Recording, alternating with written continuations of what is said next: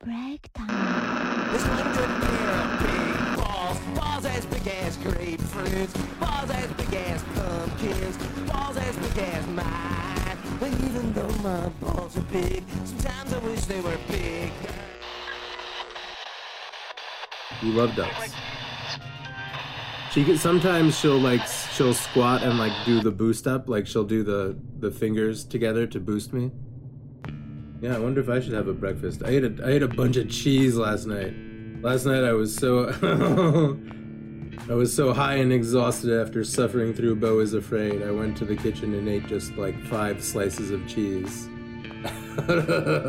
out of the meat drawer. You know what? I really thought my first take on Beau was that there's no way to take it seriously.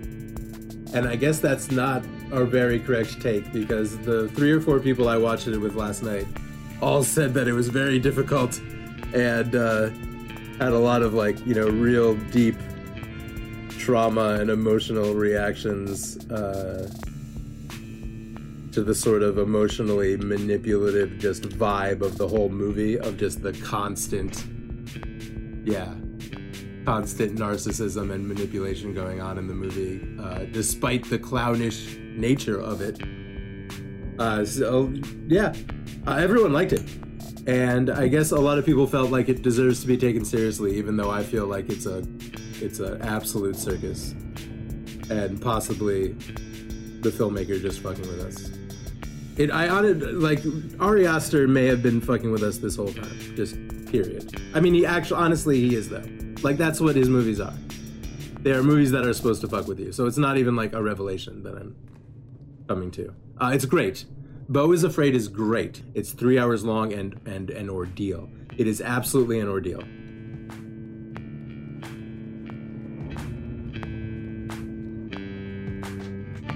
Can I pick up a hand? Can I pick up a shoe?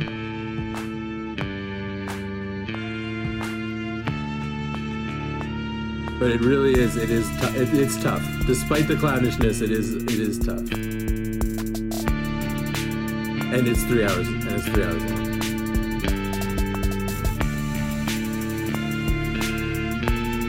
I feel like I need an object I can pick up.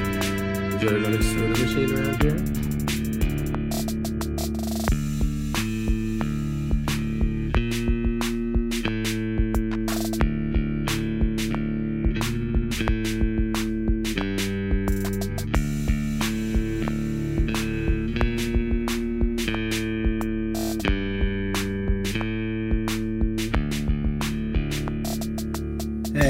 Welcome to Maybe We'll Talk, a podcast on the wide open internet with your friend Dave.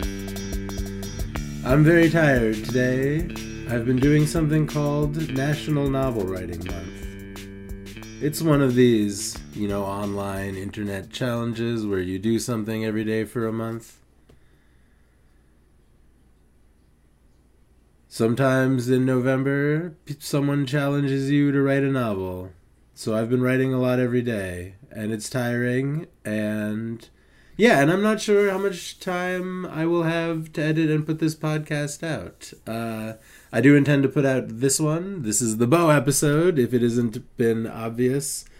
And I will put out the Friday the 13th Part 2 episode, which has a bunch of people we recorded for it. A few other things like Kindred, and maybe one other thing, maybe the final Wheel of Time. Maybe I'll put that one out at some point this month. But really, if you've noticed, there was gonna be a 3-episode fortnight, as I was trying to put out an extra episode over the past 2 weeks, and basically it turned into a 3-episode 3 weeks. So really, we're right on track. I might miss, maybe there will be a week without an episode this month, basically, is what I'm saying, because of National Novel Writing Month, but that's going really well. So far, I'm on track. I'm above my word count for today, my estimated projected where I should be at word count. So that's good. So everything's going good. The soap company is going great. I've got fairs these next couple of weekends, so I am going to be a piece of shit. And also, Yeah, Vampire the Masquerade is also, my vampire game is also going good, so I'm very busy. I have lots of things going on. Yeah, I've hit the mid-season of my Vampire the Masquerade game, I think, of the first season. We've been sort of approaching it as a TV show, and it's been, we end up doing several sessions per episode because we're adults now. We are, in our 40s, and we can only play for a couple hours every now and then, so every 2 or 3 sessions ended up being an episode of the TV show, and we've done 5 episodes, and we're at our mid-season break, and now kind of everyone has made their power plays and are controlling their little areas of the city. We're doing a kind of, the game I'm running, the characters are a little bit older, they're a little bit more established, they're kind of ready to run vampire domains, and that's what's going on, so that's a lot of fun. Everything's going really well. It is the fall of 2003. It has been as you know, a dank, mossy, kind of dark and introspective spooky season, and we're definitely continuing it with this one. So if you have not seen the film Beau is Afraid, I hate to keep starting these by saying, don't listen to this. But really, this is a movie I feel like this one, maybe I won't say this for a while, but today I think you should go watch Beau is Afraid before listening to this. You're an adult, hopefully. You probably shouldn't be listening to this if you're a small child, but you can make your own decisions. And if you don't want to watch Beau is Afraid and you want to listen to this anyway, you're fine. I can't stop you. But you might enjoy the film better if you're someone who enjoys film. You might enjoy it better if you don't listen to me and my friends describe everything that happens in the film, which is what we're about to get into. This is actually going to be 3 separate talks. One that happened right after the film. I believe that involves Weebs, Fickle Pickle Pie, and Alex.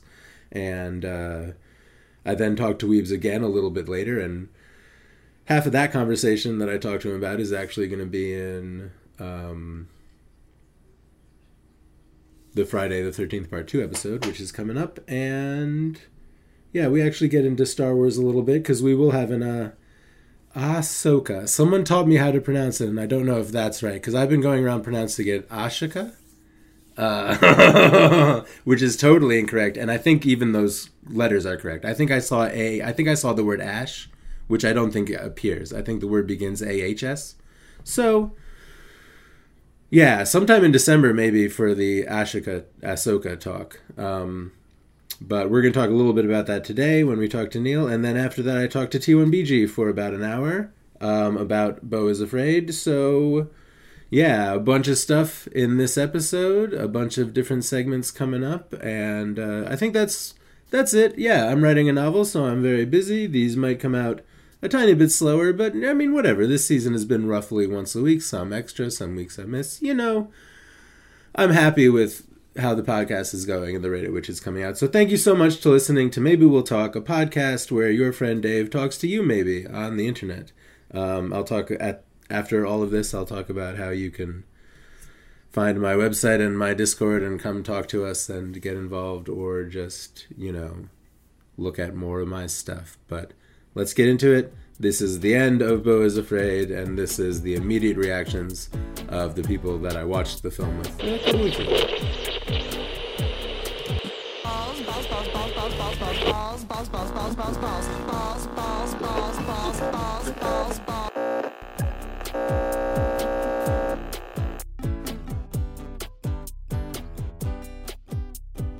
It's certainly more coherent than that other one that we were watching with the kids making crystal meth necklaces. You think this is more coherent than Seamless? That's wow.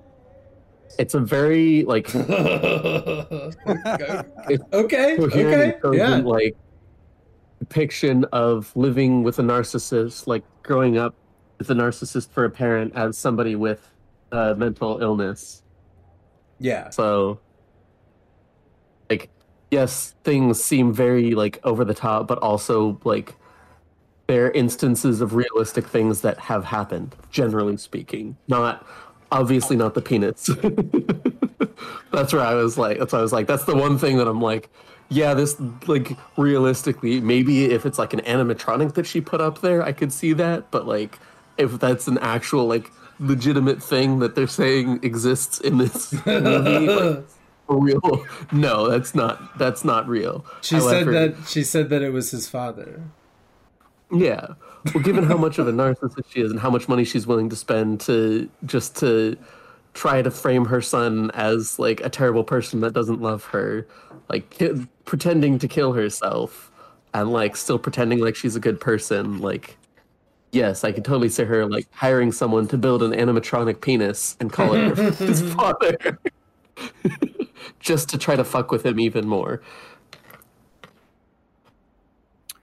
Yeah, my initial response to never seeing anything about this before is um, this is what it's like to live with a deeply altered mental state that you can't really understand what's happening,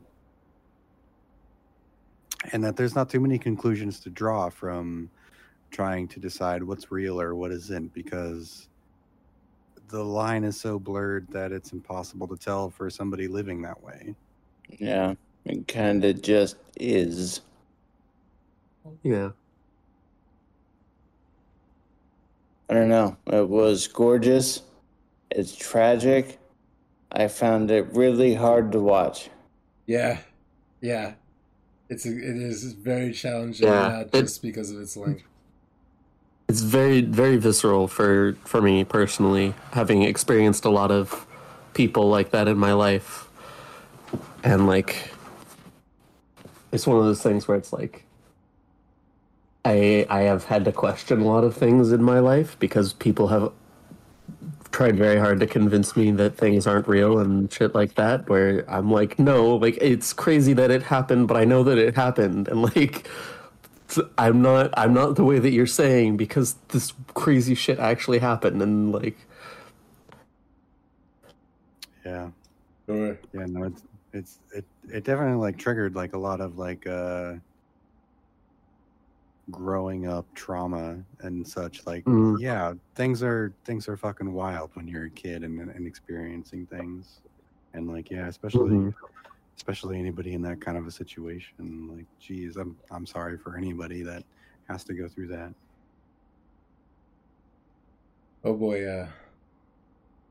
Really, I feel like this is a good growing up with narcissists, the movie.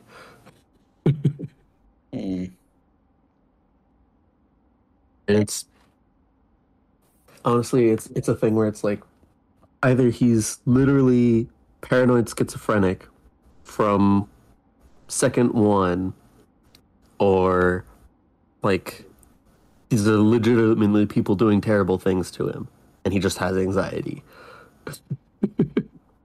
I mean, but it's That's both, or a little bit of both. Certainly, there are some things even beyond the penis. The guy that keeps running in and shooting people and blowing things up, there's other things that seem to be clear manifestations. I mean, there could be a man that keeps blowing things up. That could really be happening, but the penis could also be considering that animatronic. they're talking about him having PTSD and they're loading up with so many drugs, like even if they keep him stable for the meantime, like if he's off those drugs and still struggling with PTSD, and like if we're looking at this, go please. There's also the reveal at her funeral that they've just been testing this kid with drugs since he was as old enough to swallow a pill. Yeah. All the photos on the wall. Weird reverse timeline thing too. Yeah, so he's been on prescriptions forever at this point. Yeah, you almost forget about the whole weird drug house segment. That is the second of 4 acts, I guess, is just drugs house, which like who and what and yeah.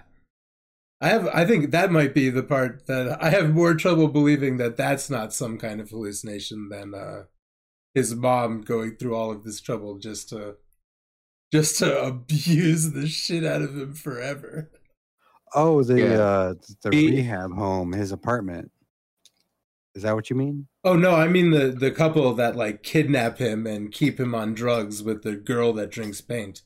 I think that's Oh, like yeah. Jesus the Christ. what's Yeah. going So- on in this house. So much of that There's a scene is really interesting dichotomy in there where him seeing those future events is very much a paranoid schizophrenic thing. However, the mother saying stop incriminating yourself with the note is very anti paranoid schizophrenic. yeah, because it sure Like, seems like when something's you're having a really paranoid going on. schizophrenic attack, you're not And warning you warning suggest- yourself through the schizophrenic attack. You're internally trying to react to the paranoid delusions, you know. And then she says, "Watch the channel that'll show you Watch Channel future." 78. That shows you the future. Mm-hmm. Yeah. Really strange So, stuff. like- It's just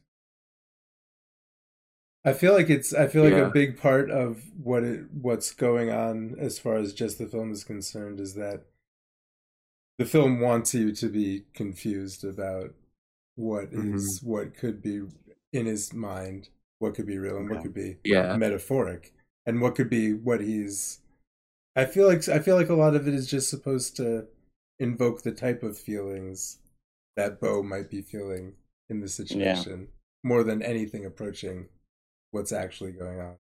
I'm Sorry, still yeah. not sure if there's an element of it's just a fucking movie.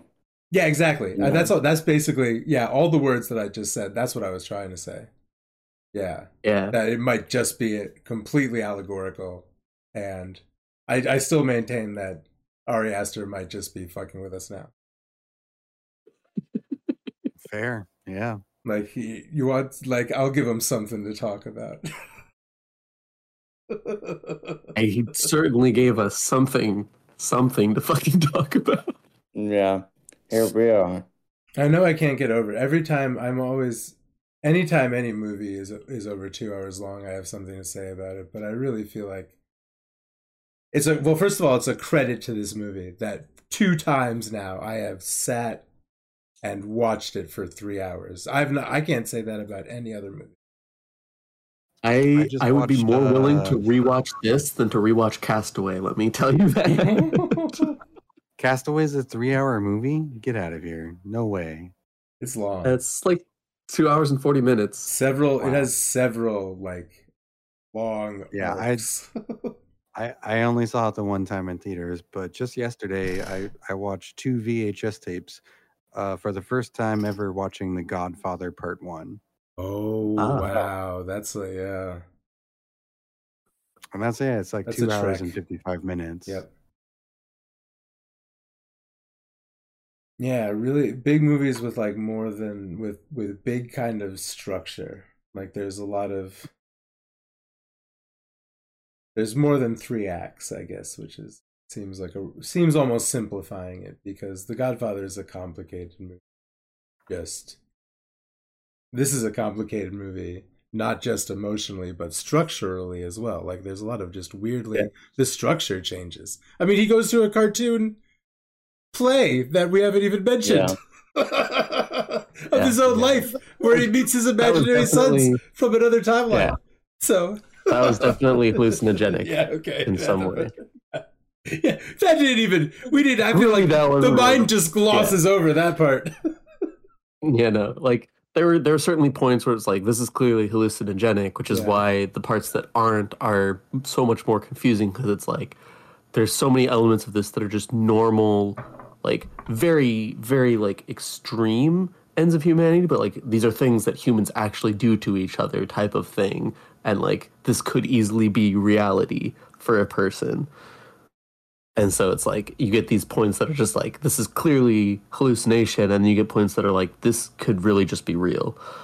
And so it mixes that a lot and makes it, that's part of what makes it like, is this actually real? Like, is this actually happening to him? Because like this is an insane amount of things to happen to one person in such a short period of time. It's almost so much so to the point where you can't decide what's real and what's not.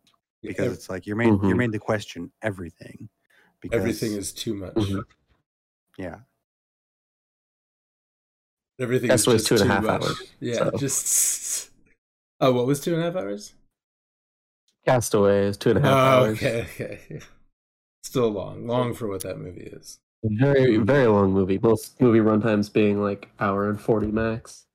Hour 40, I think, is like perfect. Yeah, especially for like that era in general. Like I Yeah. find more and more movies today just keep getting longer, so that you have to sit through them, and not as good. I feel like you're mostly talking about like cinematics, like the Marvel movies and stuff, where they spend like every 10 minutes they give you a minute and a half like wide pan circling the group of current heroes that Yeah. are doing something just to extend the runtime. But yeah, I think this one was really good because I don't feel like it was a lot, but I don't feel like any of it was extraneous. You know, Cool. Yeah, Cool. it never felt I like they like were that doing take. something just to add. Awesome. Yeah, cool.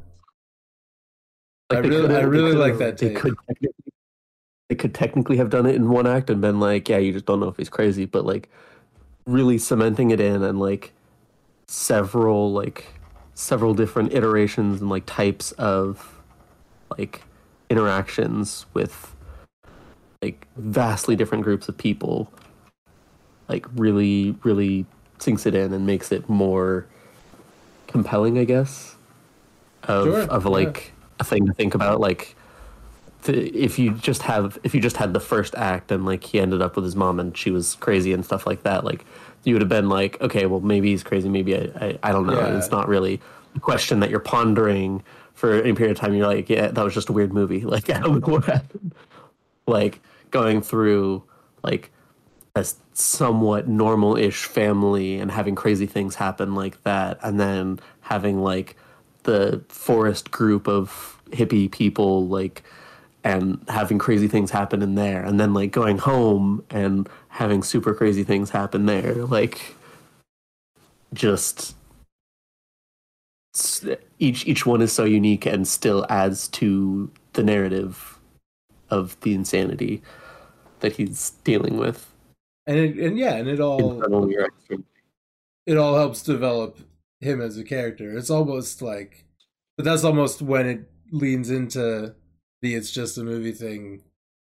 If you look at it like each of these is a very specific scene to describe a very specific set of anxieties or problems he might have. So it's obviously very clearly all these things right in a row just for us to see who he is. Yeah, I think if you look at it in that context, it might even be the point of it to have it be like have that reach that point where it just starts being ridiculous and kind of like removes you from it. Hard to take 'Cause it's serious like, at points. yeah, Which is well, crazy I for a mean, movie that has such upsetting content in it. Like that's just yeah, I which think is that's why there's I a think disconnect.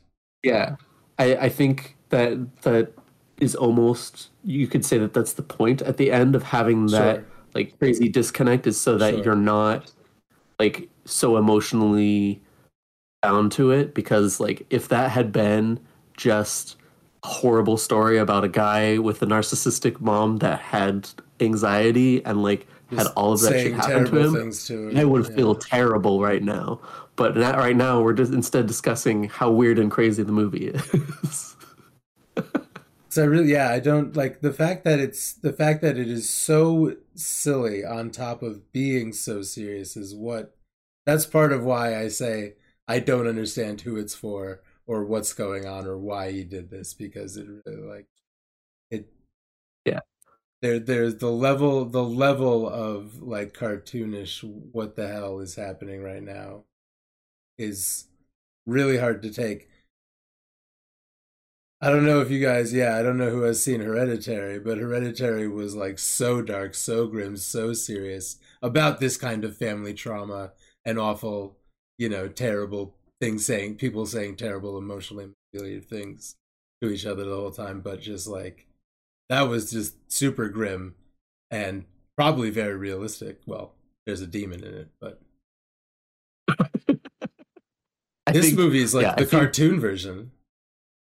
Yeah, I think that directors do that on purpose. I feel like that's the intent of it, is to bring you back to, this is a movie, this is not a real person. You don't have to think about this being real in your own life. Like, Yeah. This is like really reminding you this is a cartoon show. This is, man, yeah. maybe it has to get this like mean, because it's mean. This is a mean Yeah. movie. Yeah. Yeah. And it kind of makes you wonder, like, did they cut anything from this movie? How could they have? It's everything. Oh my god! I bet the There's actually deleted scenes 6 more are acts so that they didn't put terrible. in. Yeah. Oof. Hey, Joaquin Phoenix plays a great crazy person. That is definitely his role. He was maybe the first. Was he the first person to wear a tinfoil hat? Possibly, I don't know. It would have been in the movie Signs. A young Joaquin Phoenix Human put a Sign? tinfoil hat on. Yeah, the little kids wear tinfoil hats too. I don't know if tinfoil hats were. I don't know if they came from that movie or if it's always been a.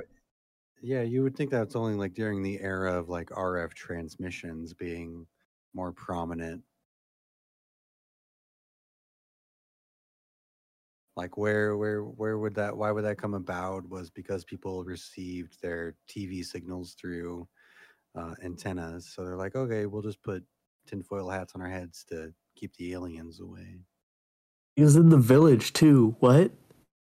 Yeah, He's in The Village. and He's in Ladder 49. He was in You Were Never Really Here. he's a recurring actor. Is he a crazy guy in The Village? He's literally Irrational Man. What? Irrational Man is his role in what? No, the movie Irrational Man. Oh, He was the Irrational Man.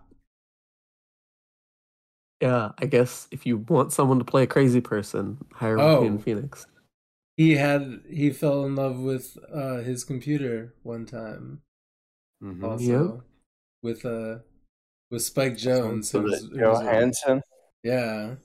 Scarlett. He was one of the animal people. It was called Her. Yep. Yep. What was her name in the? Ooh. Siri. I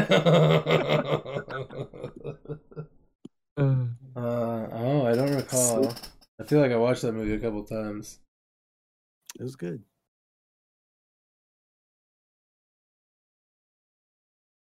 He calls up a phone sex forum, and the lady wants him to describe how he's strangling her with the corpse of a dead cat. Oh. Bizarre. He doesn't like it, but he goes through with it.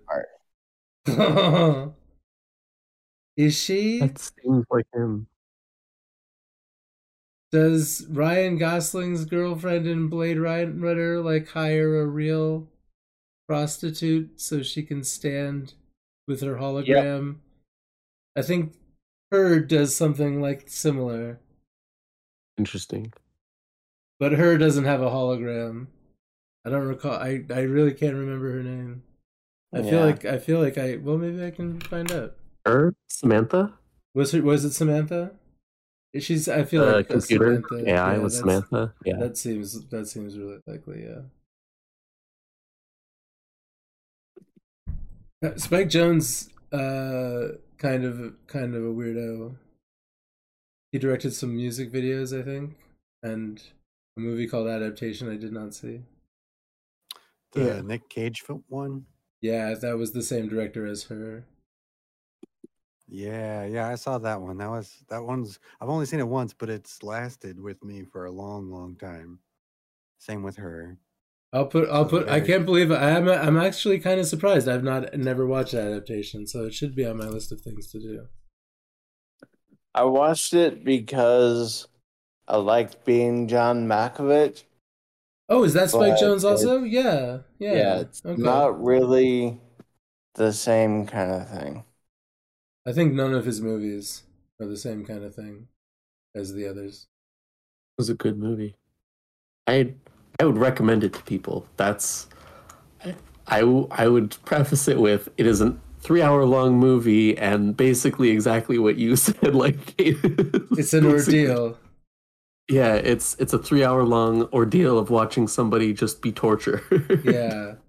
I really my memories of the first time I watched it, I really, really felt like his balls came up more during the movie after the first time I watched it. This time it seemed like Well, it was less centrally about his balls, but I mean, it kind of is all yeah, about his balls. Kind of is. yeah. Really, that's the core message of the movie His is balls. balls. I know when he gets into the bathtub, when the man is in the ceiling above the bathtub, there's a tiny 2 seconds you see a giant swollen ball as he steps into the bathtub that I didn't notice Yeah, on my first watch. and also when he gets hit by the car, Oh, that's you what see I a little first. flash of balls against the Oh, window. that's what I noticed. The first time I was like, "What the fuck is up with those balls?" And then when the guy, confirmed it by at the dinner table, testicles. They're swollen. Very good. Swollen testicle movie. But I mean, I think once that, and me stoned at 4 a.m, once the swollen testicles were on the table, I was sitting down. I was like, all right, swollen testicle anxiety movie. Here we go. I'm on board. Yeah, I like it too. I recommend it also because I had to sit through this thing. So Oh, it's not even like it's not it's not a movie that I feel like I should force people to watch just to because what the fuck, like the necklace drug kids movie, like absolutely I would say people should watch that. I don't recommend it, but you should still watch it anyways. You're going to hate it. It's not a good movie. It's nothing about it is good, but you need to watch it anyways. This movie is like the kids' drug necklaces movie. it's not a feel good movie, but it's No, yeah, right. No, but that's right. But not every, it's, what? It's good that we get some movies that are not the feel good summertime fun jam of the summer. Yeah. yeah, and not just a jump scare type thing where it's Exactly. actual just Yeah. like Yeah. existential dread of dealing with other people and like how 'Cause terrible the- people can be. Because this is a horror. This is a horror movie. Yes. There are no ghosts that jump out. Except for the spider on the guy's face. Oh, I hated that. Yeah, that actually scared me this time. Just literally jumped on his face, like Oh. for no reason. But so though there was a whole setup. Here it is. This is what happens in this movie. He gets bit by that brown recluse spider in the first scene and dies. And this is all his dying hallucination with his anxiety of Makes sense. going to see his abusive mother tomorrow. Could Jacob's be. ladder shit, yeah. There's many Totally. points in this movie where it could be, oh, he died right here.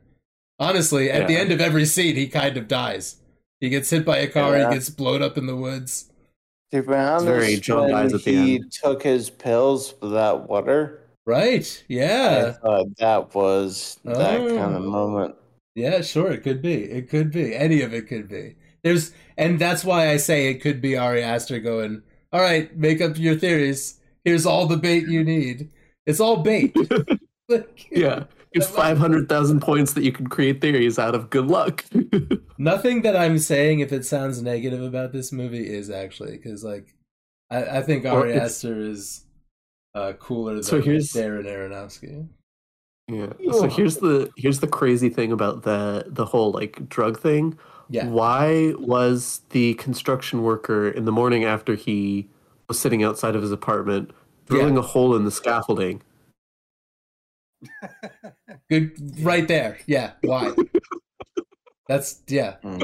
So much of it is yeah. It's Why? like that, just that so seems it very could much fall, like- just so it could fall on Beau's face, like Beau is, completely to be disregarded. Here's a He crazy could've drilled man in into my the way. wall. He could have drilled in the wall and still gotten dust on him. Why was he drilling specifically into the scaffolding? Like, what? The scaffolding. You're not building anything in the scaffolding. The scaffolding is there for you to build things on the building.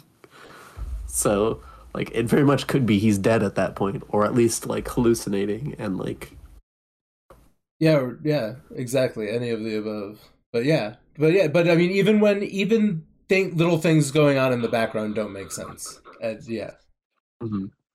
It's like, yeah, layers of how bad could just anything, any little scene. There's something like his fucking the close up for a whole 45 seconds of his pen running out of ink, like just everything going wrong for him. Just his bath, just the scenes, the bathtub overflowing into the living room, and him just not caring. Like maybe 2 or 3 shots of water just flooding everything. Just all kinds of things to be anxious about, whether or not they're even what's actually driving the plot at the moment. Brilliant. Brilliant, terrible, horrible anxiety movie. Write down your notes and let's watch it again. Yeah. I am going to kind of... This is my Wheel of Time movie. We're going to watch this once a year and just... Wow. I mean, that would be real... That's a real strong review right there. But I am going to go through... I am going to collect my thoughts a little more, and I will, I'll see if... Weebs on Tuesday night or Fickle Pickle Pie, and...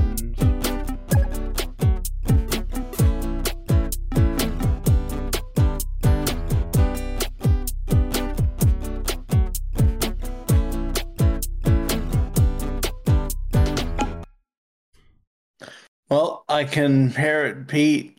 Ahsoka was pretty darn cool. I did not watch it at all. You have Disney Plus at the moment? No, but basically whenever I decide there's something I want to watch, I get it for a month and then cancel it immediately. Yeah, that's probably a good plan. They've kind of run out of stuff to keep me engaged on a monthly basis. That said, though, I after Ahsoka, I started watching season 2 of Loki. Ah, yes, that I am going to watch. Yeah, 2 episodes so far, or more than that? Just 2. What do you think? You like Owen Wilson? Yeah, I like Owen Wilson. I like the woman who plays Sophie. Oh yeah. Shortstop is in season 2 now. He plays Ouroboros. Is it Data from the Goonies? Yeah. Wait, not Short Round. Yeah, whatever. I was thinking about Indiana Jones? Get his name, but yeah, Indiana Jones. I feel like there is a character somewhere named Shortstop. Short Round is Indiana Jones. Gotcha. Well, yeah, that guy. His character is pretty good. Are those the same guy? Is Short Round Data? Data? Brent Spiner? No, the Goonies, there's a character named Data. I'm about to... Yeah, the kid with the boxing glove. Gadgets. Yeah. The Inspector Gadget boxing glove. Oh my god. Yeah, short round. Am I about to be... Is it racist if I thought those were 2 different actors?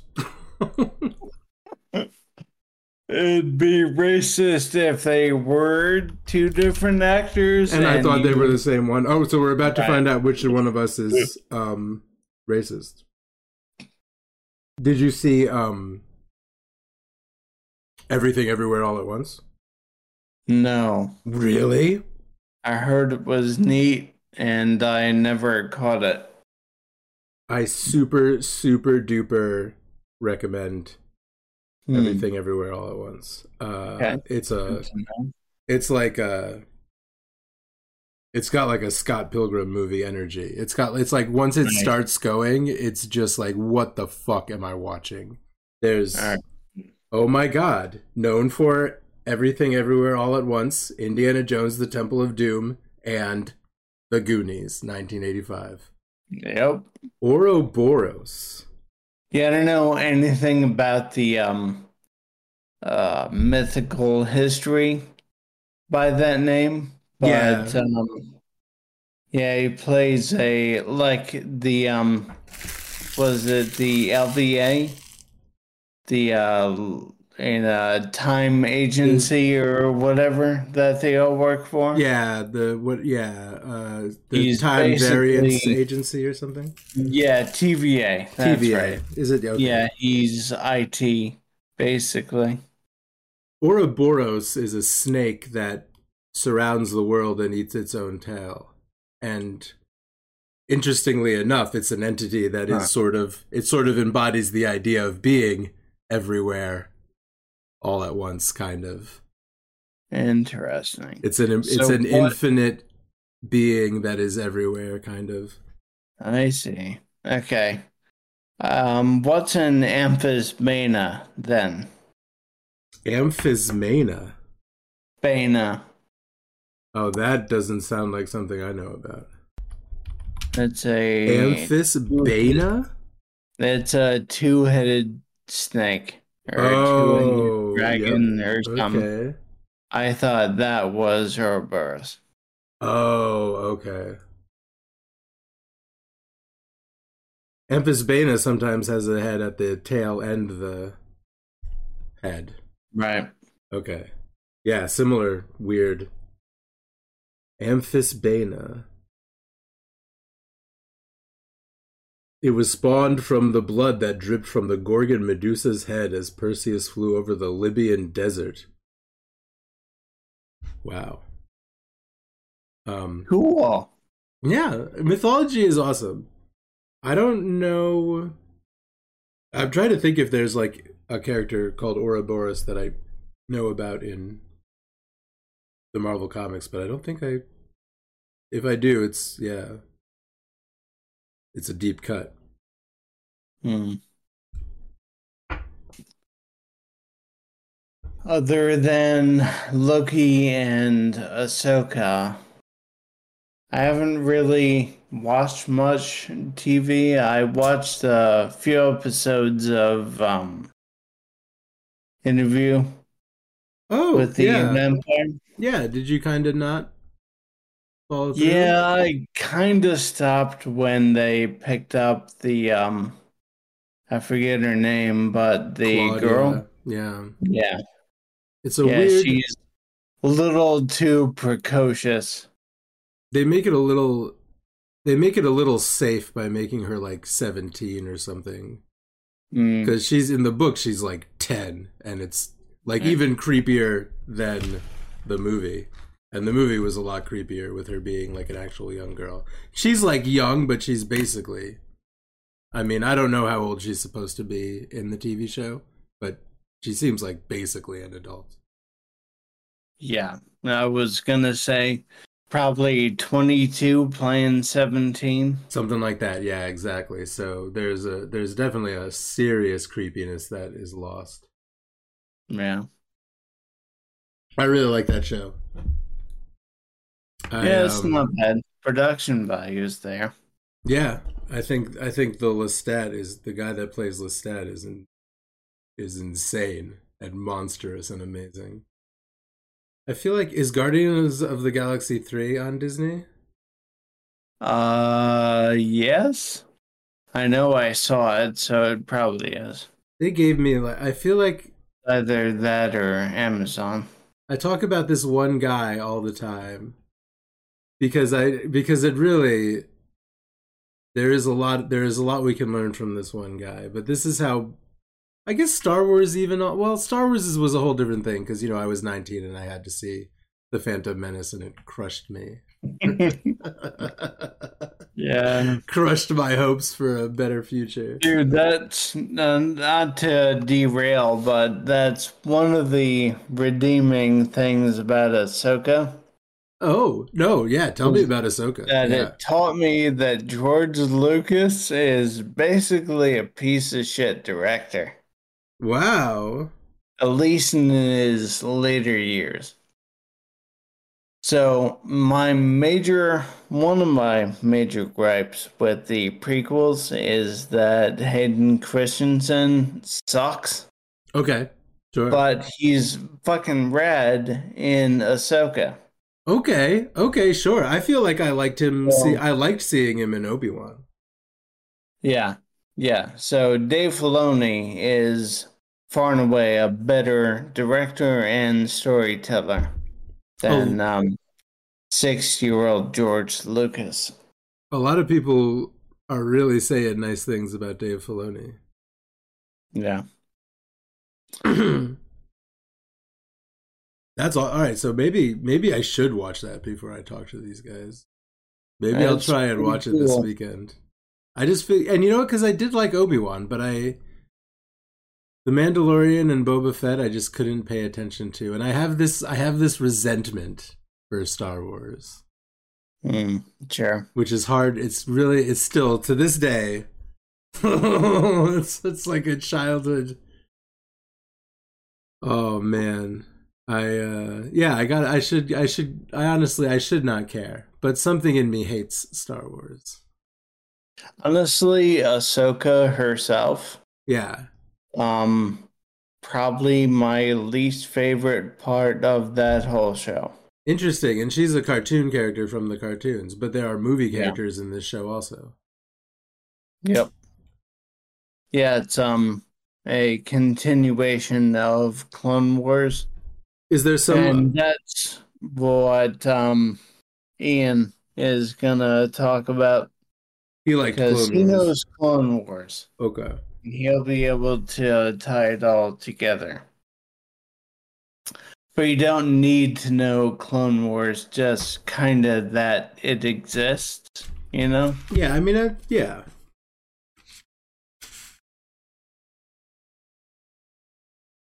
You ever? Jesus Christ! Jesus Christ!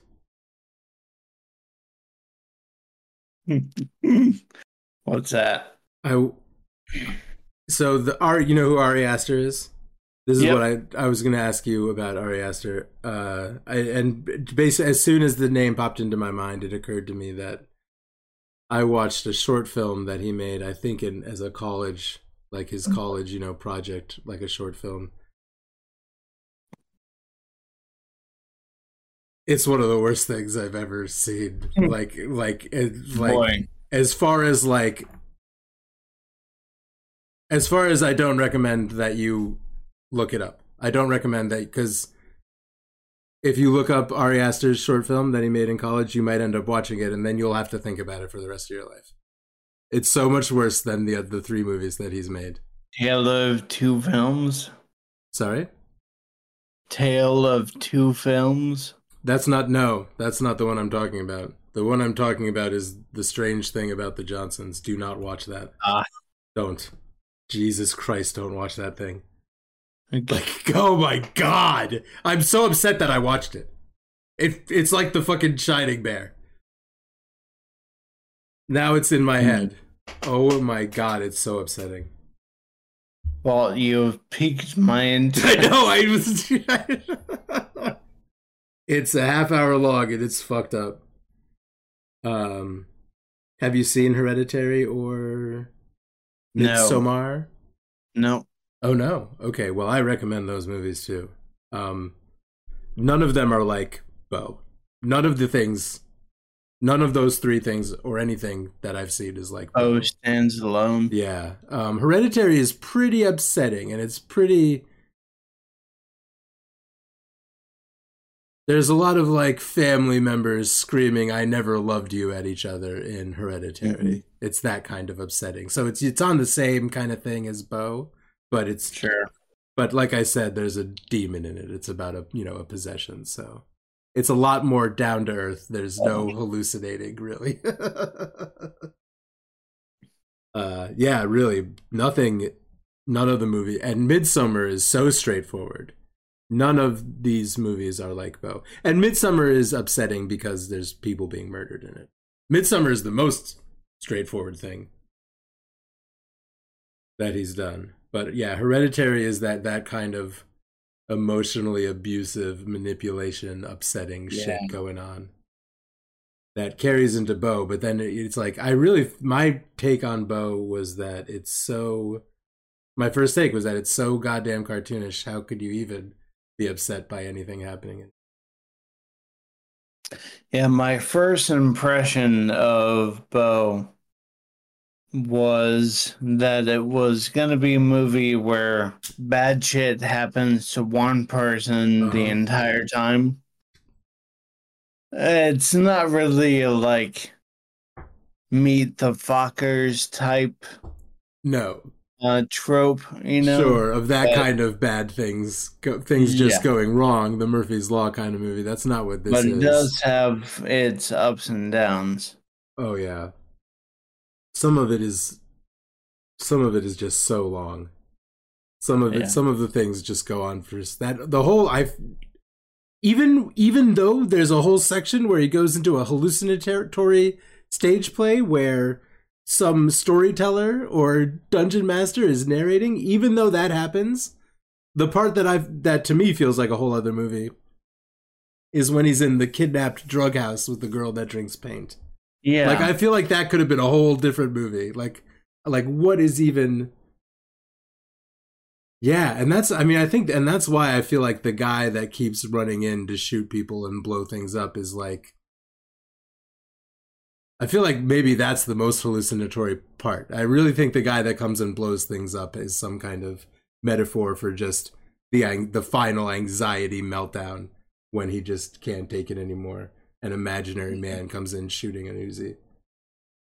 So what happens after that? He makes it out of the woods, gets picked up, and then is brought to his mom's funeral? Yeah, he gets picked up by some guy after the whole thing of how he couldn't get to his mom's house, and he had to take a flight originally. He wanders through the woods, and some guy picks up him in a truck and drops him off there, just like, here you go, now you're here. Yeah. So he had to be kidnapped and take drugs and watch a girl drink paint, and then he had to go to Imagination Land to end up at his mom's funeral. The whole thing is, yeah. I really think that, yeah, it's obviously so heavily drenched in metaphor and allegory and just the language of cinema. Yeah. So, yeah, I really think more of it is unpacking what each scene is saying more than, like, what actually happened to this guy in the story. It's really not a story. There really isn't, like, a guy... I mean, he goes from point A to point B. But, like... Yeah. At some point, I'll watch it again, but not anytime soon. You heard of a movie called Men? No. Yeah, so 2 other anxiety movies. I heard of Rose. Rose? Bros. Okay, that's probably not the one I'm talking about. No, but that would be really funny. It would be really funny if people wanted to watch the movie Bros, and you invited them over and put on Men instead. Men is a really good anxiety movie, and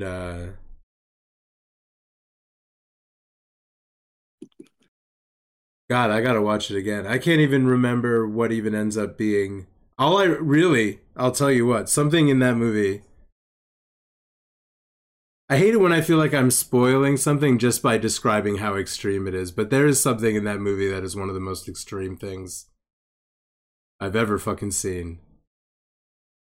And so, to an extent where it's the only thing I remember. Like, I don't even remember if there is an answer to why weird things are happening, or if it just goes ballistic.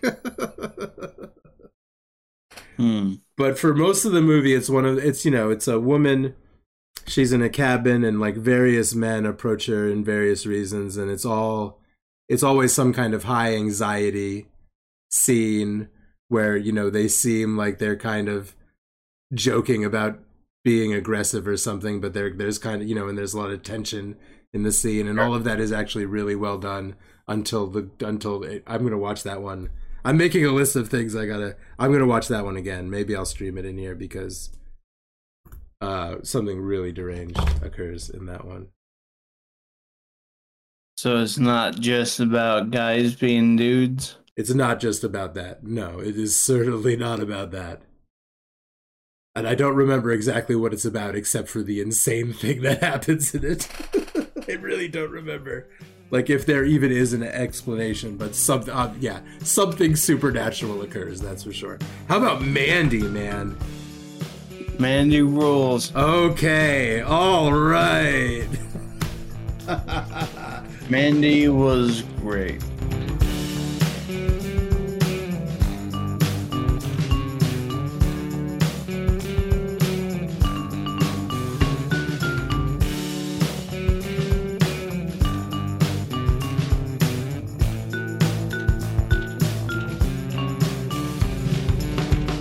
Hey, that was, by the way, AKA Weebs from Discord, who also goes by Flyosity when he is making some music in years past, which I have been using on the podcast. Want to say thank you to him for that segment, and yeah, we'll be talking to more people about Asuka and other concerns coming up on Maybe We'll Talk. And in the segment beforehand in which we had just finished watching the movie, as I said in the intro, that was Alex, Fickle Pickle Pie, and Weebs. Alex, of course, talks to me about Wheel of Time, and Fickle Pickle Pie is reading Wheel of Time with us as well, and maybe we'll talk about Wheel of Time with him. So, yeah, thanks to all of them for watching this movie with us. And I also talked to T1BG from twitch.tv/thatoneblkguy. This is always a fun time, so here we go.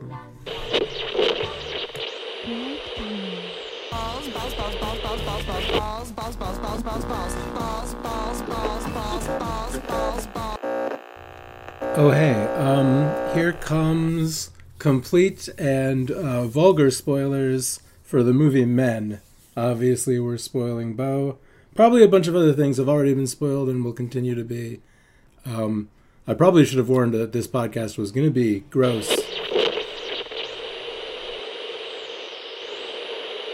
You know that thing that happens in the movie Men? What thing are we talking about specifically? Are you sure? Do I truly need to be specific about it? It's just a little, existential crisis, trauma, relationship birth. It's a little. It happens all the time. Well, a sequence of births, really. A sequence of them, really. Okay, so I was, I was describing this movie to somebody, and really all I remember is a human body giving birth or the one coming out is then giving birth, and right, that's the only thing I remember about the movie. So I didn't know if is there something supernatural going on, or does the movie become symbolism at that point? Oh, it's definitely very surreal. It's definitely I don't know if anyone really, upon trying to analyze it, could seriously take it literally. Because there's things about it that just don't make any sense that clearly exist just for the audience. Okay. Yeah. Just for the tone of the film. Like, she runs into the one actor guy everywhere, and it's like, well, she doesn't seem to notice that anything's up with the fact that all these people are being played by the same guy. So it's like, it's that a thing that doesn't exist for her. It's just symbolism. It's just and it's symbolism just for the audience. Like, for her, it's probably not her running into Rory Kinnear playing every person, right? Yeah. Probably. But yeah, but that's the same kind of question we have to ask ourselves about Beau is Afraid, because so much of this is so bizarrely cinematic that is this whole thing just metaphor? Is it all just cinematic language to describe just every single type of emotional abuse and anxiety a person can suffer? Yeah. Okay, good. That's what I think. We did it. We did it, everybody. All right. Solved it. Figured it out. I think Discourse over. We figured it out.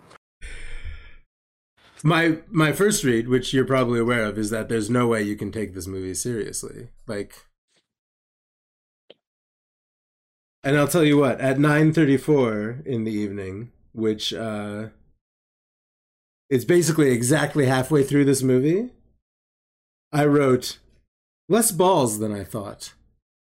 I really recall Less balls than I thought. the first, because another first impression of this movie was, boy, this every single scene this guy talks about his balls, and I guess he doesn't really. Even from that point on, I thought there would be more balls from that point on, but that was one of the reasons that I was like, well, this giant testicle man movie can't be processed in any type of serious way. These giant testicles. I mean, the film is described as a surrealist, tragic comedy horror film. Wow, all those things. All those things. And I think that, yeah, that it makes sense if that's what we're calling it. I think that's exactly what it is. So, yeah, I mean, I guess so right now, and after talking to people about it, for an hour or so afterwards on Sunday, maybe the answer to the question, who is this for, is everybody. Maybe everyone should have to watch this. Maybe it's about... I was going to say, going into it, I was very excited for this film. I enjoy Ari Aster, even though he's a sick, weird, gross man. Because I thought, this is my general opinion about Ari Aster.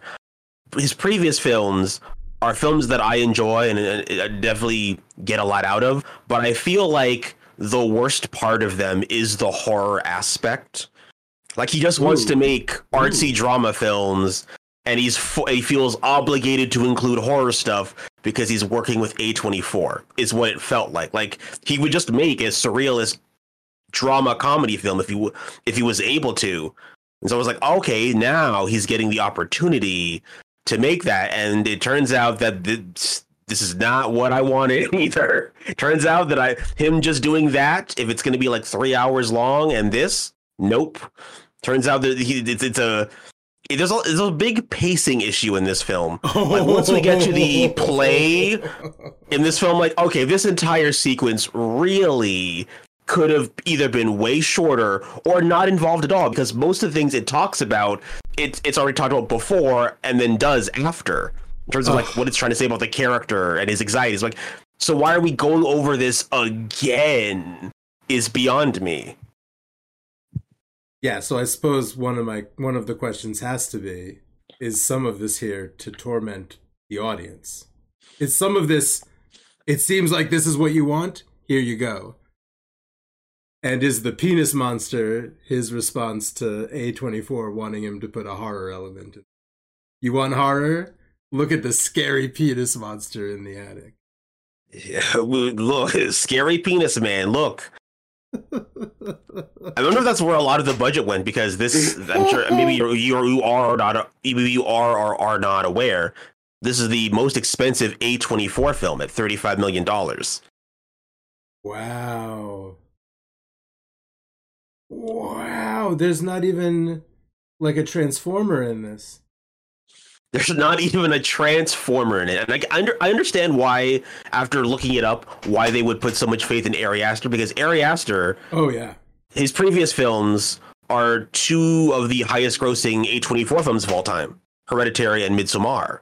So it's like, okay, he's already, for like an indie filmmaker working with a fairly indie company, it's like, yeah, he kind of does it financially and critically. So it's like, why not throw $35 million so he can get a Joaquin Phoenix and just do whatever he wants, I guess.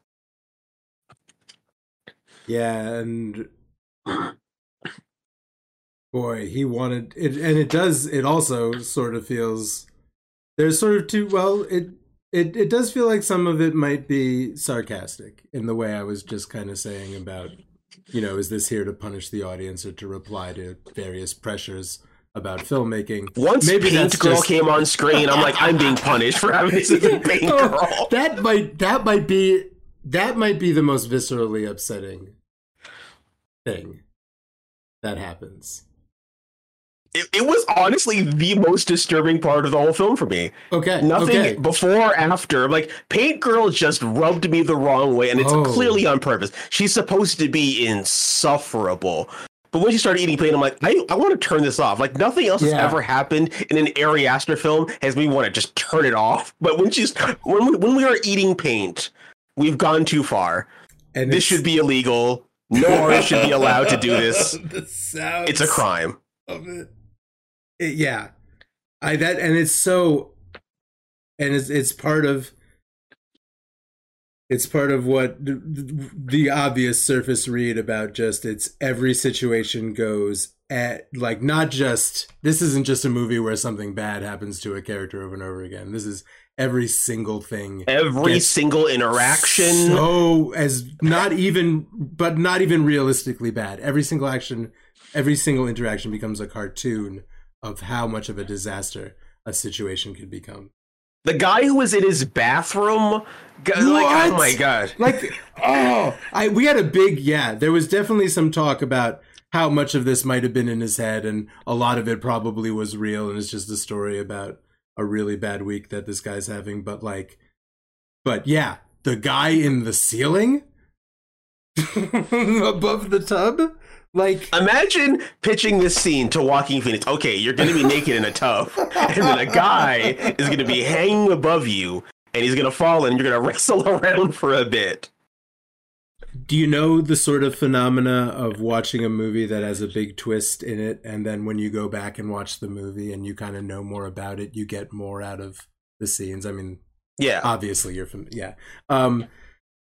I noticed that as he's stepping into the tub, I did not notice it on my first playthrough, but there, just for a split second, you do see a gigantic grapefruit-sized testicle as he's stepping into the tub. So this time, all I could think about was, oh no, this guy's gonna land on Beau's testicles. Even though I know that didn't happen, that was now my concern. I was like, oh my god. Now, in fact, this time through, I was thinking about his balls more. His giant distended balls that he never went to the hospital. Just how about how wounded this guy is throughout? Just this walking, like, he's not only being mentally tortured in all these ways. He's got skin missing from his face. He's got open stab wounds, giant swollen balls that could be whatever this bizarre doctor man says. This is just awful. It's upsetting. Honestly, it could have stand to be a little bit more upsetting. Like, if we're just going to do the paint eating thing, I'm like, I kind of think that just having more of that ridiculousness throughout would have made it feel like less of a slog, because the parts that are like kind of annoying are the obvious, like, surface level, like, and now we're going to do a whole play explaining you the film and what's going on. I'm like, okay, well, if the play's not going to be gross and weird, it's just we're just being, it's like the audio commentary by the director has just come on suddenly while I'm watching the film. I'm fascinated by it. I am fascinated by the weird animated dream sequence. And I also feel like the weird kidnapping pill house, paint girl house is more, I think that's the most out of place thing. I think if I was going to cut one of the 4 sections, it would be Pill House. Pill House with really a wild assortment of people: Nathan Lane, Amy Ryan, and whatever Paint Girl's name is. Man, so I mean, on my second, like, I definitely was like, I was definitely instant classic was definitely the first thing I said about this. And on a second watch, I think this movie might actually be good. I think it's overall good. Like if we're taking all things into account, it's well acted, a lot of great production design. I enjoy the music, and the music is appropriate in that it's very over the top and over present, but considering we're watching a fucking cartoon, Yeah. it makes sense that we're kind of doing Looney Tune shit. So yeah, why not have the music all the time? Like, why not? You made every other over the top decision in making it. Why not have the score be that as well? Sure. Yeah, and the score is fantastic. All of his Ari Aster makes. I don't know if he makes the decisions, but he must. I'm sure he is involved in the decision making about the music. I hate to ask this. Okay. Are you familiar with something called The Strange Thing About the Johnsons? Yes, I have seen it. Yeah, is that the most upsetting thing that Ari Aster has done?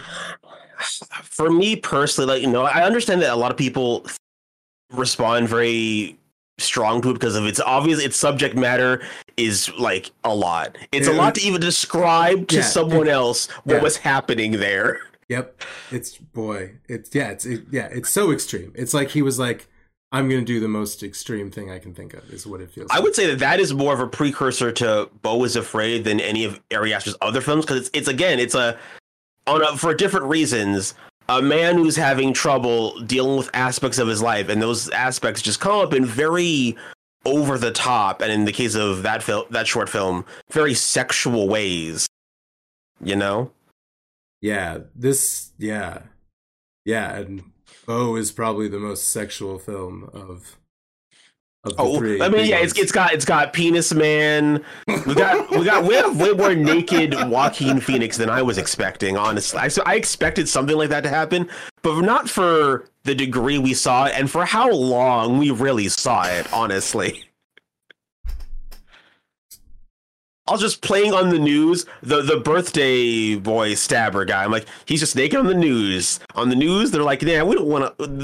Even the news is over the top. They're like, we're not even going to censor this. Look at him. He's a naked man running around. Birthday boy stab man. It's birthday boy stab man. As a matter of fact, everything that is on...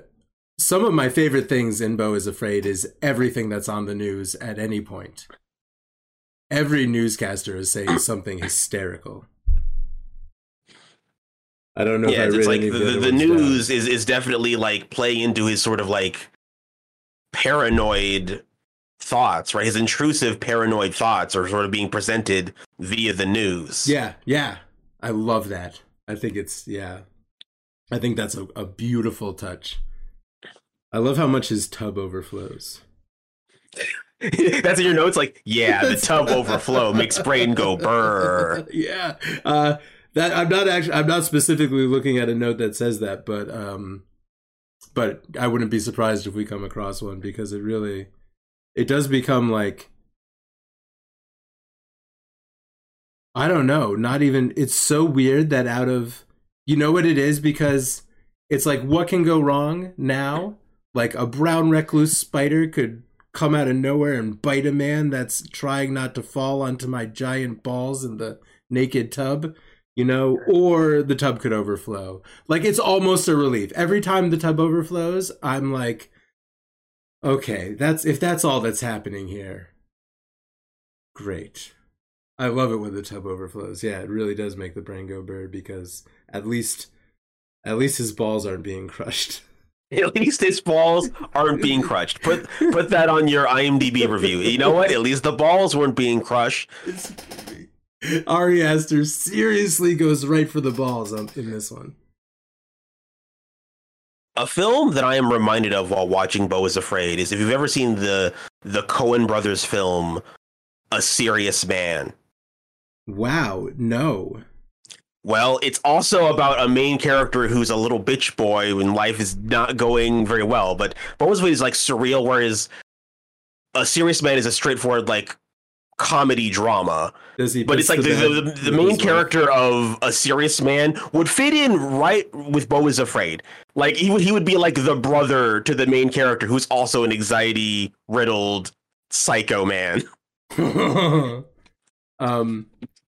Does that movie open with a scene where he has like pissed the bed with his wife? No, surprisingly. Okay. Like, it feels like the kind of film where that could have been a thing that happened in A Serious Man, but sadly it did not. There definitely is a movie that opens like that. I wonder what. Yeah, and you're going to watch it. You're going to watch every single film that has that in it. I'm going to watch every single film until I find the one that opens with the man who pisses on his wife in bed. Because that's definitely about some sad bitch boy type of character. There's like a film about a main character being like, yeah, life's really hard, but like, what if it was like surreal hard? It wasn't just like regular life hard. Yeah. It's scary, gross man hard. Constant terror. Every time you come home, you have to run down the street from some man. But I mean, so much of this speaks to me. And why I'm pitching for, like, you can't even interpret this as a story. Like, it's all just the language of, of the intention of the scenes, which that was a bunch of bullshit, all those words I just said. But every time he comes home, he runs down the street in terror of this guy running behind him that's going to grab the door right as he gets to the apartment. And, like, when I was a teenager and first, like, going out at night and I had to walk down these long steps to my home coming in the middle of the night, I would run down them often, picturing some skeletal man or someone behind me. So, like, yeah, I think so much. You're saying that you're Beau. You're Beau and you're afraid. In a lot of ways. I've gotten over a lot of that, but sometimes, sometimes I get the feeling that, there's a man in the house. And it frightens me still. Like, he might be in the ceiling above the tub when I get in naked. I honestly, every day I'm thankful that I don't have a tub. I'm like, nah. If you want to fight me, come in the shower. There's no way someone could be holding themselves up in the shower. Like, just come fight me. You know how many horror movie things happen in tubs? Too many. Nightmare on Elm Street. Holy shit. There's so many things. When you're awake, when you're asleep, sometimes ghosts are involved. It's not okay. You ever see a movie called Jack Frost? Yes, it's very funny. Yeah, he gets in the tub. Yes, yeah, he does. Jesus Christ. That's Shannon fucking Elizabeth. Wild. Oh man, I'm gonna have a Shannon Elizabeth marathon. What an American treasure. She doesn't do anything much these days, I don't feel. No. Remember that movie Mother with an exclamation point? Oh yeah, I thought it was great. I love showing people that film because there's some people who have never seen a Darren Aronofsky film and also have never seen any film with any sort of non-literal element ever. So showing them Mother, exclamation mark, they're like, what the fuck are you doing? What is this? Yeah, I wouldn't even sit someone down and watch that movie with them. I mean, I'll recommend it to someone, but they're on their own. I watched it in a theater, and there were people who walked out who were definitely, okay, I'm not watching this anymore. 30, 40 minutes, I was like, I don't care. They gave up before it got, like, extra surreal, Yeah. Yeah, they really did. But I mean, it's easy. It's really, God, it's just hard to take. Like so much of that. I feel bad for the film because I feel like a lot of the market, because Mother's exclamation mark is also an A24 film. Oh, it also is like it's like this weird place where it knows it's a more artsy film that it knows it's an artsy film, but A24 is trying to pitch it as best they can as it's a regular horror film, guys. Please trust us this time. But then, so they end up trying to sell it on a lot of things that aren't that interesting because they're just trying to summarize it for an audience watching like the trailer, being like, "Here's our basic horror experience," but that's not what it is. No. Oh God. So a lot of people who were just like mad about it because like I expected a regular horror film. Like, yeah, those expectations were not correct, and it's not their fault because A24 was just lying to them, being like, "It's regular, we swear." Like, well, I don't know if we call any Darren Aronofsky film regular. Yeah, no, right. Then that's the problem. Like, really, like the problem was marketing it as any kind of normal film at all.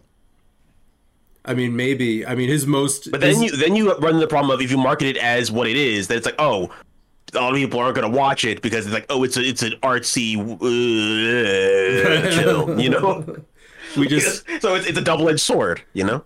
We just watched The Fountain for 3 hours. We would like to watch a scary horror. Can I just say, The Fountain is just bad. All right, good. Like, The Fountain is aggressively like. I like Darren Aronofsky overall, but The Fountain was the first time where I'm like, are you just a hack who's pretending to be good this whole time? Because literally everything I enjoy about his films that I think are great, or good to great, is just not present in The Fountain. It's a story that it's one of the few films I would legitimately call pretentious. Like, it thinks so highly of all its inconsequential bullshit, like too highly. Every artistic decision is just. All I can see when I watch that film is just Darren Aronofsky putting his head directly up his own asshole with every artistic decision. Every single one of them. Oh, I feel very vindicated that you've said all that. And I enjoy him overall, but the Fountain is the only film I've watched from there where I'm like, this is straight bad.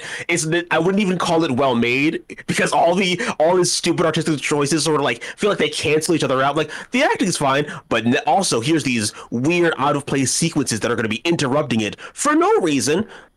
This film could have been. It's a very regular story when you think about it. That's just has all these little artsy trappings for no reason other than just to be like, I'm Darren Aronofsky.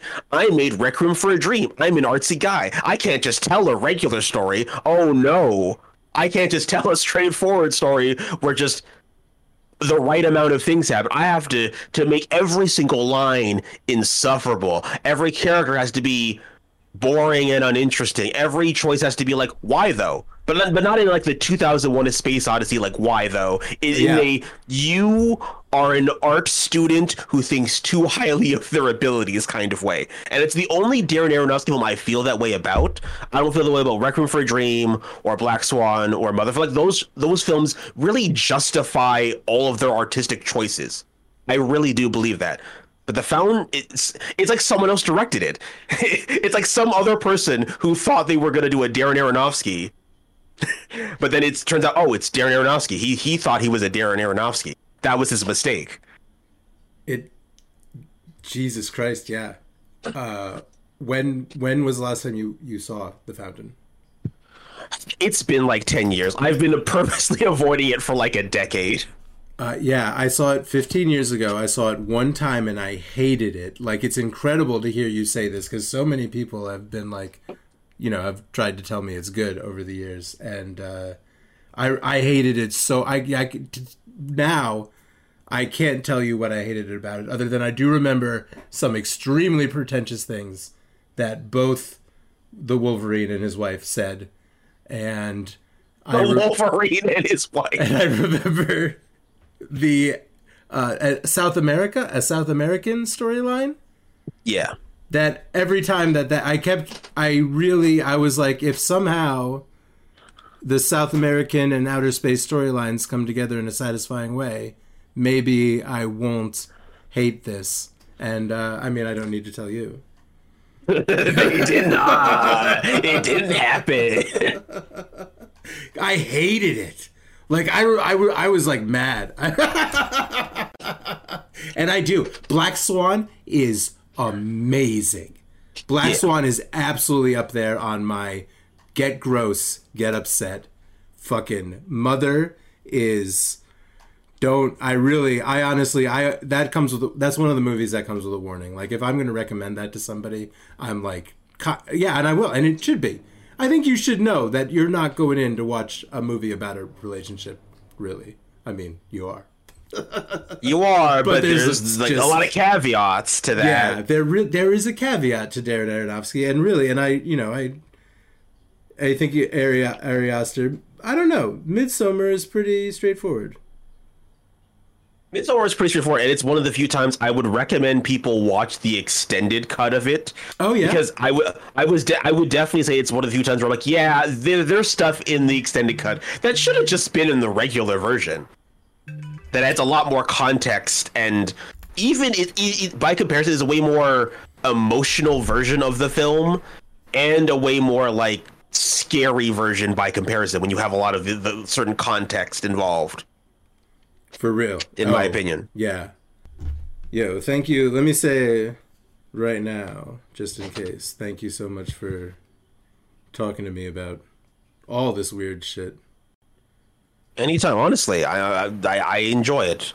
Awesome. I feel like especially with me, even when I find other people who are into like a lot of like, you know, the people who enjoy film or art in general like I do, it's like still, it's hard to find people to talk to who are like, yeah, let's watch the Gross Penis Man film, and we're gonna take it very seriously. We're gonna talk about it very seriously. Gross Penis Man film is getting its day in court, which it deserves because it's amazing. Because my final take is absolutely that it is. I think it's right up my alley. I think people should watch it. And I don't enjoy it as much as Midsommar or Hereditary, but I do think it's worth seeing. Like, it's definitely a unique experience, you know? It doesn't feel like the kind of film you could AI generate, really. You know? Yeah. No, I don't think AI can create this kind of just perfectly it does feel too specific to be like a machine just like even if a machine took everything else Ari Aster made and tried to make a cohesive film of it, there's no way it would spit back Beau is Afraid. No, not a chance in hell. That you like a machine does not understand human trauma like that. It doesn't understand the penis man. It just not. Well, first of all, I don't think the AIs are not allowed to talk about penises at all. Or, I'm actually, I don't know if me and some of the people around this Discord server have been playing with Stable Diffusion quite a lot. And we suspect that at a certain point someone made a rule that it is not allowed to draw teeth anymore. And I think maybe even hands. I think they just like told it, and it definitely will not draw, well, it definitely won't write a movie about giant balls. I don't think ChatGPT will either. But it definitely won't write a movie that understands human trauma and terror and like like really terror. Like not even a horror movie. This is a terror movie. God, and another thing that I keep coming back to in this movie is the character, the military veteran character that ends several scenes by just running in and blowing something up, or shooting himself, or shooting someone, or blowing someone up. In this high art film, we have a guy who's like, yeah, I'm the military man. America, fuck yeah, let's blow it up. I'm like, man, this is wild. Wild. Like, several scenes end with that character, and it's just like, and he has, I feel like, the least to do with the plot, unless he's the ultimate. Like, he really feels like a plot device. Like, okay, we're gonna move on now because I'm here to end the scene, and you have to move on now because I blew everything up. It almost feels like that could be one of like an Ari Aster commentary on the structure of, Hollywood films. Like, scenes, they keep escalating until someone gets fucking grenaded in this movie.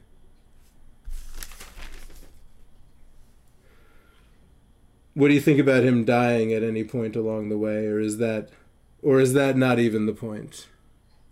I don't know. I don't think too much about it because I'm like, the reason I don't engage with a lot of like, what if this character died or was all a dream at this point going forward? It's like, you can make that argument literally anywhere in most films. Yep. Like, at any point it could have been the tub. It could have been this out in the street that one time. It's like the pills. It's like it's so all over the place. It's like you could pick almost any place. I feel like there's bait in this movie for maybe that's where he died and now he's in hell.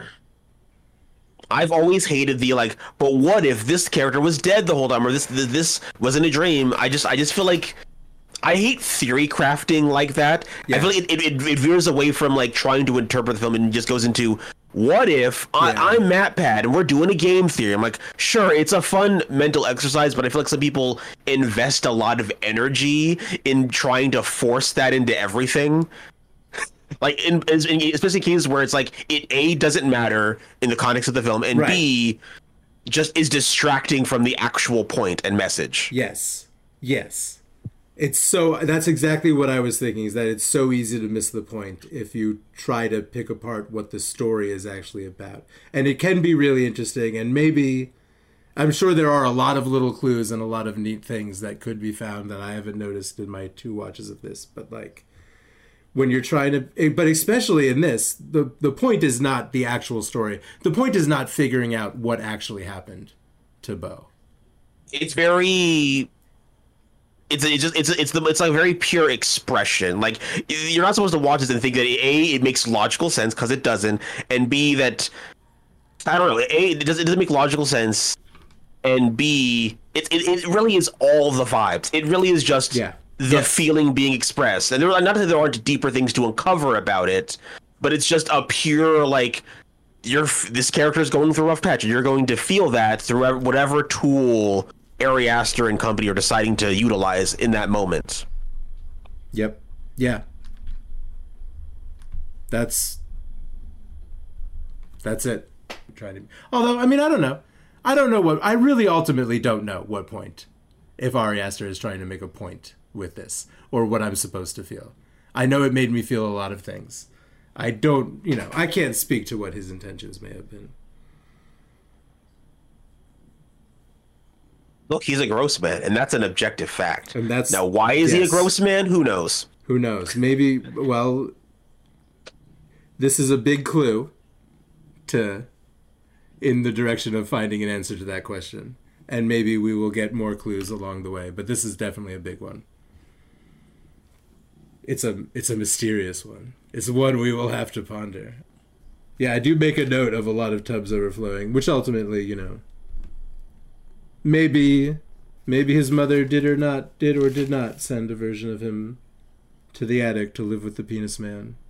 Can I just say, I want to talk about the mother for a second. Okay. What a psycho. What a psycho that somehow she's so omnipotent that she saw everything about the journey minus one part at the beginning and is like, you little bitch. Well, like, well, if you were observing him this closely the whole time, you little fucking idiot. You should have saw that clearly his neighbors are psychos and stealing all his shit. Like, what? Like, if you're observing him that closely to begin with, and you miss this one part, like, what are you doing? When it was revealed that she wasn't dead, I lost my mind. I'm like, okay, this film. Somehow now we're off the rails. Somehow that was where we were never on the rails, but we're just sprinting away from the rails as quickly as possible. Yeah. Shit. What was I gonna say about that? Because that's part of the point. Because a lot of her criticisms of Beau are unfair and harsh. Yeah. Like, there's a lot of like harshness towards it that he didn't deserve, especially when we flash back to him being a child. Like, the mommy issues are so present. They're so everywhere. And just on par with the tone of the movie. They're so huge and so and terrible, and they're presented in just that it's just a disaster happening in front of you, and the mother's general psychopathy, and especially in the final chapter, that is a big part of why I feel like this, it can't be interpreted in any kind of literal sense of what's actually happening. Like, this woman is just like a walking embodiment. Yeah, thinking about it, it's like all this being part of the plan. She had a guy have a phone call with Beau to tell him like, oh yeah, this person might be your mother. their head got crushed. I'm like, imagine. I know it's supposed to be spoiled. They're not supposed to literally, but imagine having that phone call. Because okay, and now I want you to do. You're a voice actor, okay, and you're going to pretend that I'm dead to my son over the phone. Yeah. And here's what you're gonna say. My headcanon is that she hired David Hayter. That it was actually David Hayter on the phone telling him that she was dead. Hilarious. But God, yeah, the level of psychopathy, it is cartoonish villainy at that point with the mother. She is literally twirling a mustache, Yeah. tying people to train tracks. Like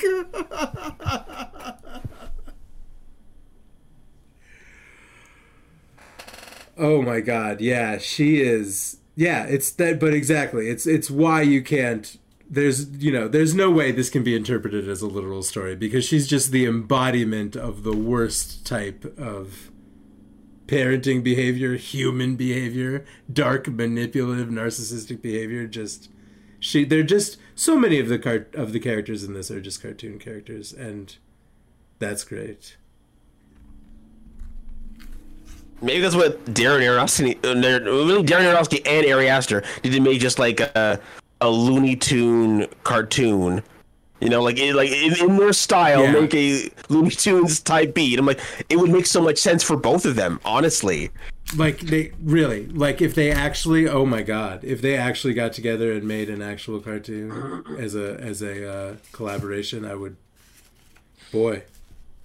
really like that to happen. You know, is the guy's name Dave Eggers with The Witch and The Lighthouse? Robert Eggers. Robert Eggers. Dave Eggers is a writer. Yeah. Robert Eggers is making a Nosferatu movie. Yeah, I saw them. Like, good for him. I feel like there aren't. This is a spicy take. I really feel like Nosferatu hasn't had their day in the sun. I haven't seen like the that's very the funny. 70s one, but the original version I think is one of the most overrated things I've ever seen. Like Okay. it's just shadow stuff the film, and I understand it happened forever ago, but I feel like it's a kind of thing we could clearly advance past. If there's any type of film that deserves a remake by someone way more competent, Nosferatu. Okay. It was, like the first horror movie ever made in human history.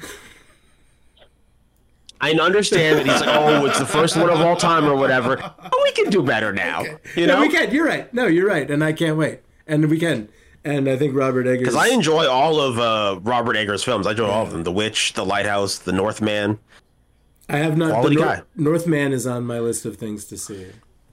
And I may not have actually said this out loud, but ultimately I am going to watch The Fountain again.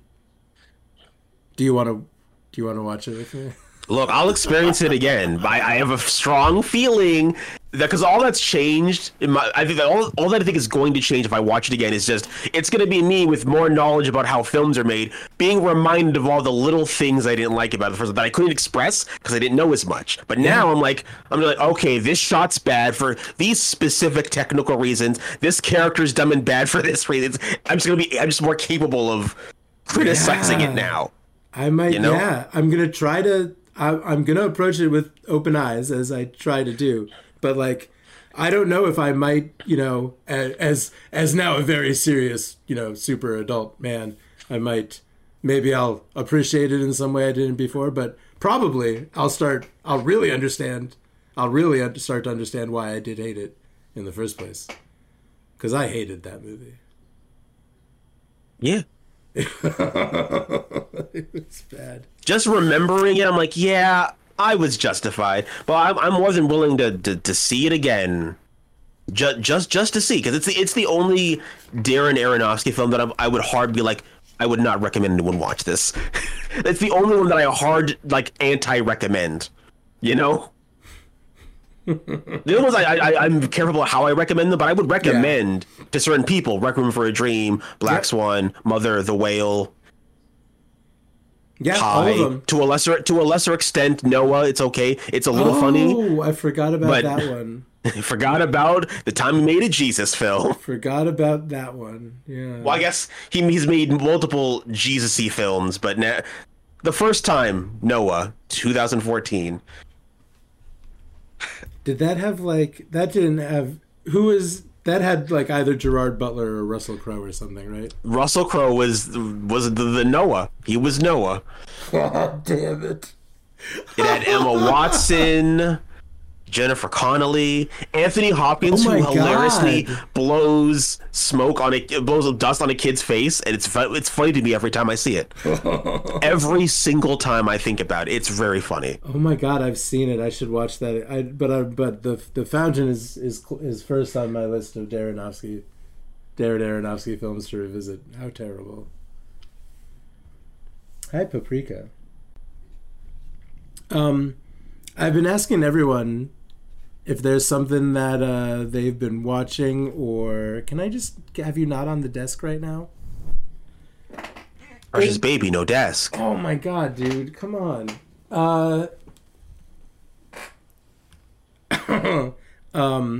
Yeah, any media that you're consuming that you are into right now. The question is, what's good, T1BG? I mean, if you're talking about current year film, I might go to this is the perfect time Barbenheimer, because Okay. I did Barbenheimer. Really, I did Oppenbar because I saw Oppenheimer first because it was just an earlier showing. But both pretty good films. I think Barbie is surprisingly one of the best films of the year. Yeah. Like, I was shocked. Like, it's one of the few times where all of the marketing and hype for a film felt like it was, at least for a big blockbustery type film, felt like it was kind of lived up to. Like, it definitely felt like if you love Barbie, it's for you. If you hate it, if you want a real meaningful artistic experience with a lot of interesting commentary, it's there. If you want just a dumb comedy, it's that. It's like it managed to fulfill all of its promises, in my opinion, Wow. with everything it did. Genuinely well acted. Love the production design. It's actually funny. There are jokes I cannot believe they've included. Like, it's that I really feel like there's no way a studio said include the gynecologist joke, include pregnant Barbie jokes. Like, Wow. there's no way. And good on Greta Gerwig for I guess at some point having to stand around and be like, no, we're including this, and they're like, okay, and now it's one of the highest grossing films of the year, so she should be very vindicated because it's actually. It's both highly enjoyable and there's actually a lot to unpack about it. Like, it's the kind of film I can see like people doing like 4-hour video essays about, because it has some very controversial ideas that are not just like, oh, it's controversial for a mainstream. It's like there's some high art films that would never dare to say some of the things that Barbie's kind of implying here. That I would say that I would love to do a deep dive with someone at some point, because it's actually good. Ryan Gosling's great. Ryan Gosling, I think, is a great actor, and I think that people are coming around to him. I enjoy him in everything he's in. I like and he's Driver kind of a movie scene quite a stealer. bit. And I forgot that he could sing, which was relevant because there was a scene that Reyes do a lot of extended singing where I'm like, oh yeah, he can sing. I know this. He was in La La Land. I know he can sing. I know this. This is not news to me, but I was still shocked by it. It's very artsy for what it is. It's both highly artsy and highly palatable to a regular audience person. Great. If you consider yourself like, I only watch things that have high artistic value, Barbie kind of fulfills both things. And it's very rarely would I say that about a mainstream film about a fucking toy. About a plastic toy, yeah. Wow. I mean, okay, Barbie, I'll tell you what. I have like an outer radar of stuff that people have kind of recommended to me, right? Barbie, you have just moved Barbie to my inner radar of movies I will watch soon. Would highly recommend Barbie, and Barbie was a superior film over Oppenheimer, which wasn't bad because it has all the things that I expect to be good in a Christopher Nolan film. I expect the acting to be pretty good across the board. It's going to be well shot, well edited. I'm going to enjoy the music. But this is one of the two times I've watched a Christopher Nolan film where I feel like his whole non-linear storytelling thing was annoying to watch. Without spoiling it, in Oppenheimer, there's one specific reason it's told non-linear, for there to be a thing at the end. Like, okay, it makes sense now, but every other thing leading up to it seems like, why wouldn't we just tell this story in a linear fashion? Oh, because there's one thing you wanted to do that really you could have just changed the film to accommodate in a more chronological ordered film, but he just didn't because Christopher Nolan's like, but it's about time and non-linear stuff. Like it's the second time in a Christopher Nolan film. The last time was Dunkirk, where I'm like, you could have told this film beginning to end one way, and it would have improved. It would have improved the whole process. Alarms stop going off. I'm talking about things now. Did this start? Really, every alarm goes okay. Now the alarms are off. They're not going off anymore. I like it. There's some really funny casting choices. That when you think about it, they got the guy who plays the Drake and Josh guy, Josh Peck. Oh, okay. I'm not that familiar with Drake and Josh Peck, hilarious, known child actor, gets to be the button guy. Like, they cast it to be that there's a scene where they're testing out the bombs, and it's like, okay, like if those things go wrong, you gotta push the button. And his whole job, the most pivotal scene that he's a part of, is like he's gonna be like, do I push the button? And it's really funny that they got child actor Josh Peck great to be the button guy. It's very funny. There's a lot of interesting casting choices. I think overall it's a good film, but the non-linear thing bogs it down. And it's the first time in a Christopher Nolan film where I also feel like the music is well composed, but it is poorly used, and it is often screaming over scenes that do not have the emotion that it's implying. Oh. It's definitely like, it's kind of pretentious that it's like, okay, feel this. This is important and meaningful. Yeah. I'm like, I don't think the scene's communicating that, and the music is just annoying because it's screaming, feel this is important now. I'm like, I don't. I'm sorry. It doesn't feel that way, and the music is just highlighting to me how insignificant some of the things that are happening are. Like, there are big things that matter, obviously. They're talking about the atomic bomb and the ethics of doing that, but there's some scenes where it's like, we're not really doing that now, so now the heavy music's a little much. Yeah, it's a lot. It's really easy to miss the mark with that kind of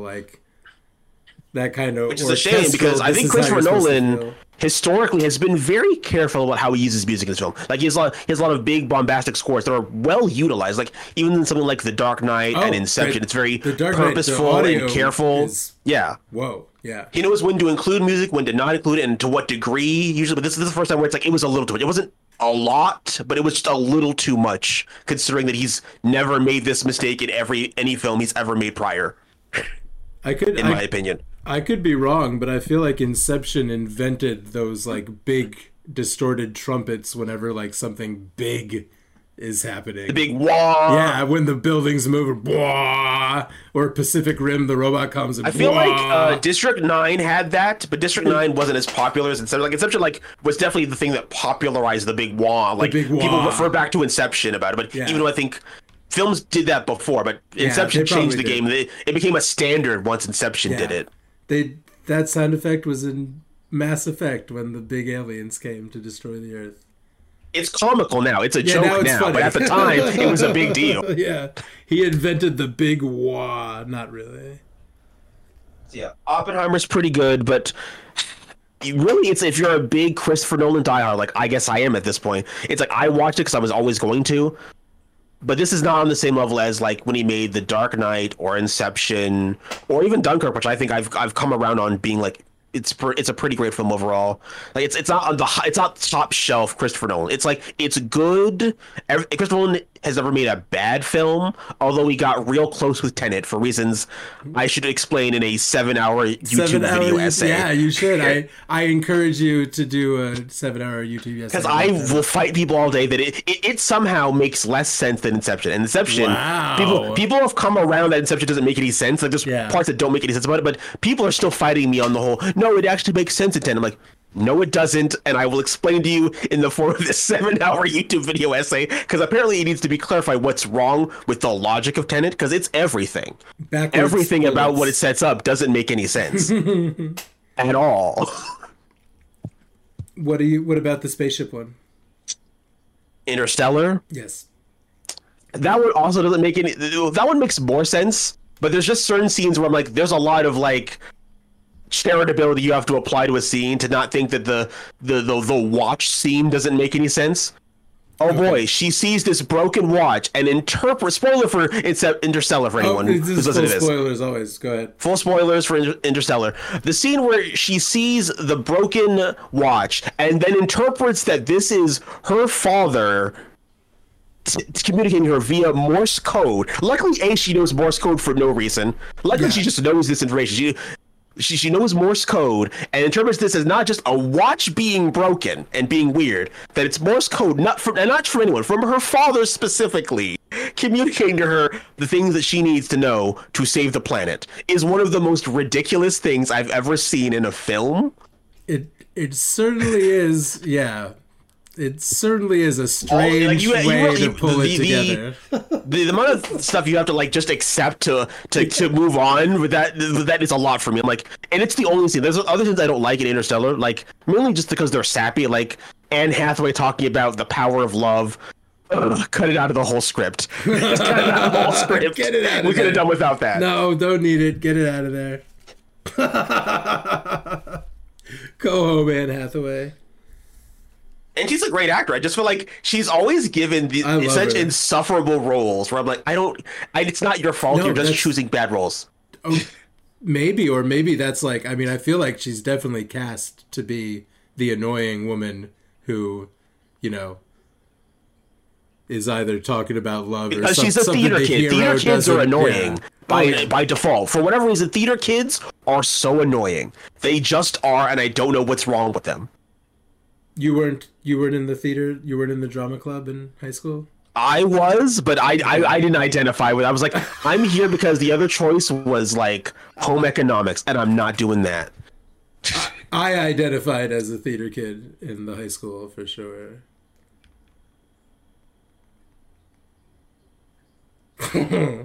Anyway, Barbie's great. Oppenheimer's not as great. Past Lives is great. It's another A24 film. A24 is just dominating the entirety of all film conversation now, but it's an A24 film about a long-standing romance that has a lot of like deep emotional layers to it. I don't know. It's great. I don't want to say too much about it because it's definitely a film where the story and the way it unfolds is the most interesting part. But it's well acted, well shot, well directed. It's like it is one of the best films of the year. But I can see why some people would watch it and be like, it's just a film of people fucking talking. But it's one of the better versions of those types of films where it's like the conversations they're having and how they're having it are interesting and substantive, but you have to be very patient. It's a film that requires a little bit of patience, but I think is at least worth a watch. Even if you end up watching it and be like, I hated that, it's a valuable artistic experience that I think people should see. What was the title? Past Lives. Sorry, one more time. Past Lives? Past Lives? Yeah. Okay. I don't know why the word past was like distorted both times. The Inception wah is destroying my microphone. Help. As I would have, you did too many wahs. But I mean, I am totally into a slow movie where people talk to each other if it's interesting. And obviously my favorite film of the year is Across the Spider-Verse, which isn't surprising, but also is. It's great. It's so on my list. That one is super high on my list of things to see, and I haven't seen it. I think you'll like it. Again, another film that manages to be very mainstream in a lot of ways, but definitely is riskier for a superhero film, and especially like a Marvel property film. Wild to me that they did some of the things that they did. I've read a lot of these comics. I don't recall Miguel ever being a vampire. Oh yeah, hot vampire man. There are vampires. There are vampires that are after Spider-Man. I gotta watch this movie basically because because I keep thinking about the comics and I don't know what happens in this movie. It's really interesting because I think that giving credit where it's due, the original Spider-Verse film did kind of change the animation industry. Like so many films now are trying to be Spider-Verse. They're trying so hard. Movie. Yeah. Yeah, that Puss in Boots: The Last Wish, which was actually a pretty great film. Honestly, a lot of those are trying to be more dynamic with their animation, and it's because the first Spider-Verse was such a success. It's like so many films are like, oh, you guys saw Spider-Verse, and now we're trying to replicate it. And overall, the results have been good. That was my first thought. Those are trying to be Spider-Verse are like actually pretty good for the most part. Cool. I mean, thank you, Spider-Verse, for changing the animation industry because. And then the new one ups the ante, both narratively and with the animation, in my opinion. Oh my god, I can't believe I haven't watched that or Barbie yet. I'm making a whole list of. I've got just from talking to people over the past couple of days. I got a list of like 20 movies I gotta go watch. Hooray. Hooray. Hooray. But yeah, I'm really surprised with myself that I haven't seen... But I've also totally, like, stopped watching the Disney Marvel movies, so I'm kind of like the whole Marvel thing. But I know I gotta watch the Spider-Verse one. Did you watch Skinamarink? Yes. How did that make you feel? It was... first thing, I appreciate how different it is. Like, it's hard to even compare it to other films I've ever seen. Yep. It's a unique experience, and there are definitely parts of it that feel like a waking nightmare. And I think that it does those things successfully. My biggest critique of it is that it's way too long for what it is. It maybe should have been a short film, and to be fair, the director has made a short film that is essentially just Skinamarink, but not as long. Yep. I'm like, okay, this captures what I like about it without being like an hour and a half. Honestly, you did it. You figured it out. Ow! Wow! Wow. I went to slap my knees because that's my exact take, including For the all short audio film. listeners, the glasses fell on his face. And I slapped the cord on my headphones, and they slapped the glasses into my face, and it was frightening. Yeah, I enjoy Skinamarink. I'm definitely excited to see what this director does next. If they're going to keep this kind of tone and presentation, because the best part about Skinamarink is how unique it is. Like, it's hard to describe it's hard to compare it to other films. Yeah, it really. Or really is. other just narrative based media in general. Hard to because of call how it challenges the concept of films. Yeah, really, really, what a film could possibly even be, and would someone watch it? It's a film that you could really love if you're someone who enjoys analog horror or sort of liminal space stuff. Oh, yeah. I think Skinamarink is a must. If you're someone who already likes that, you have to see it. I think everyone should see it just for the unique experience. But you could definitely watch this film and be like, there's definitely a type of person who will watch this film and be like, nothing happened though. I'm like, okay, well, it's definitely about the experience. And if some people don't relate to the experience, don't get a lot out of. It's sort of like, it's kind of like watching a film that's like, it's like having a conversation with someone who's responding to you in just one word to anything you ask. Okay, yeah, it is. Where every single word they say is kind of ambiguous. Like, okay, you said one word there, you want to elaborate, and it just refuses to. No, it refuses to elaborate. I found it extremely hard to pay attention to, even with it on, even in the dark, with headphones on, with it on this whole screen in front of me. I found it very hard to not wander off in my thoughts, at least. Oh, it's definitely, there's some films where I'm like, I enjoy them, but if someone was like, I just got up in the middle of it, I'm like, yeah, I can understand. Like, it's the type of film where, like, if you get up in the middle of it, you're like, I'm not even going to pause. I'm just going to leave, and I'm going to come back, and it'll still be playing, and I'll be here. It's definitely that kind of film for a lot of people. Yeah, but, yeah, really, thank you so much for talking to me so much about movies. This is gonna be an awesome episode. This movie, yeah. Any Beau final thoughts? Beau, you're a little bitch boy, and Ariaster, stay gross. You know, stay gross, and maybe don't make 3-hour films anymore. But you know, you live your life. It really is an ordeal. The 3 hours of it, just being hit over the head. That's the hardest part about it. Is recommending it to people is just the time. First and foremost, it's like. A lot of people have the mindset of like, oh, it's a 3-hour film. Like, first of all, you watch TV shows, so I don't want to hear it about shows about films being 3 hours. You spent 3 hours. There's literally more than 3 hours of filler in fucking Breaking Bad and The Sopranos. Yeah. Facts, reality. But it's like, I feel like it's a matter of like, if people don't feel like it's a substantive experience, like it's long because like it doesn't have 3 hours worth of content to engage them with. It's not so much the 3 hours; it's that they don't feel as though the content will be worth it. Right. Sure. Whereas with people, they watch plenty of TV shows where it's like, you know, they get more than 3 hours of entertainment and engagement out of it. You know, if they enjoy what they're watching. So it's like it's not a matter of like we need to move past thinking that the length is the problem and not filling out the length with like actual content and actual substance. Sure. That's the real problem. Yeah. And I mean, I have a rule about that no movie needs to be 3 hours long. This one maybe, I don't know, but probably not. Maybe. Probably not. Probably not. There are very few films where I'm like, okay, yeah, this was perfectly fine at 3 hours. Like maybe not all of them, maybe some of the Lord of the Rings, and definitely not the extended This versions. this is the only one I'm considering. The Lord of the Rings movies did not have to be 3 hours long. No movie has to be 3 hours long except maybe this one. Okay, That's this my is the final- one that's changing the game. that's my Final final verdict. take, yeah. Beau is Afraid maybe deserves it. Maybe it does. It's an insane movie. I'm gonna have to watch it at least 3 more times. At least 3. At least 3.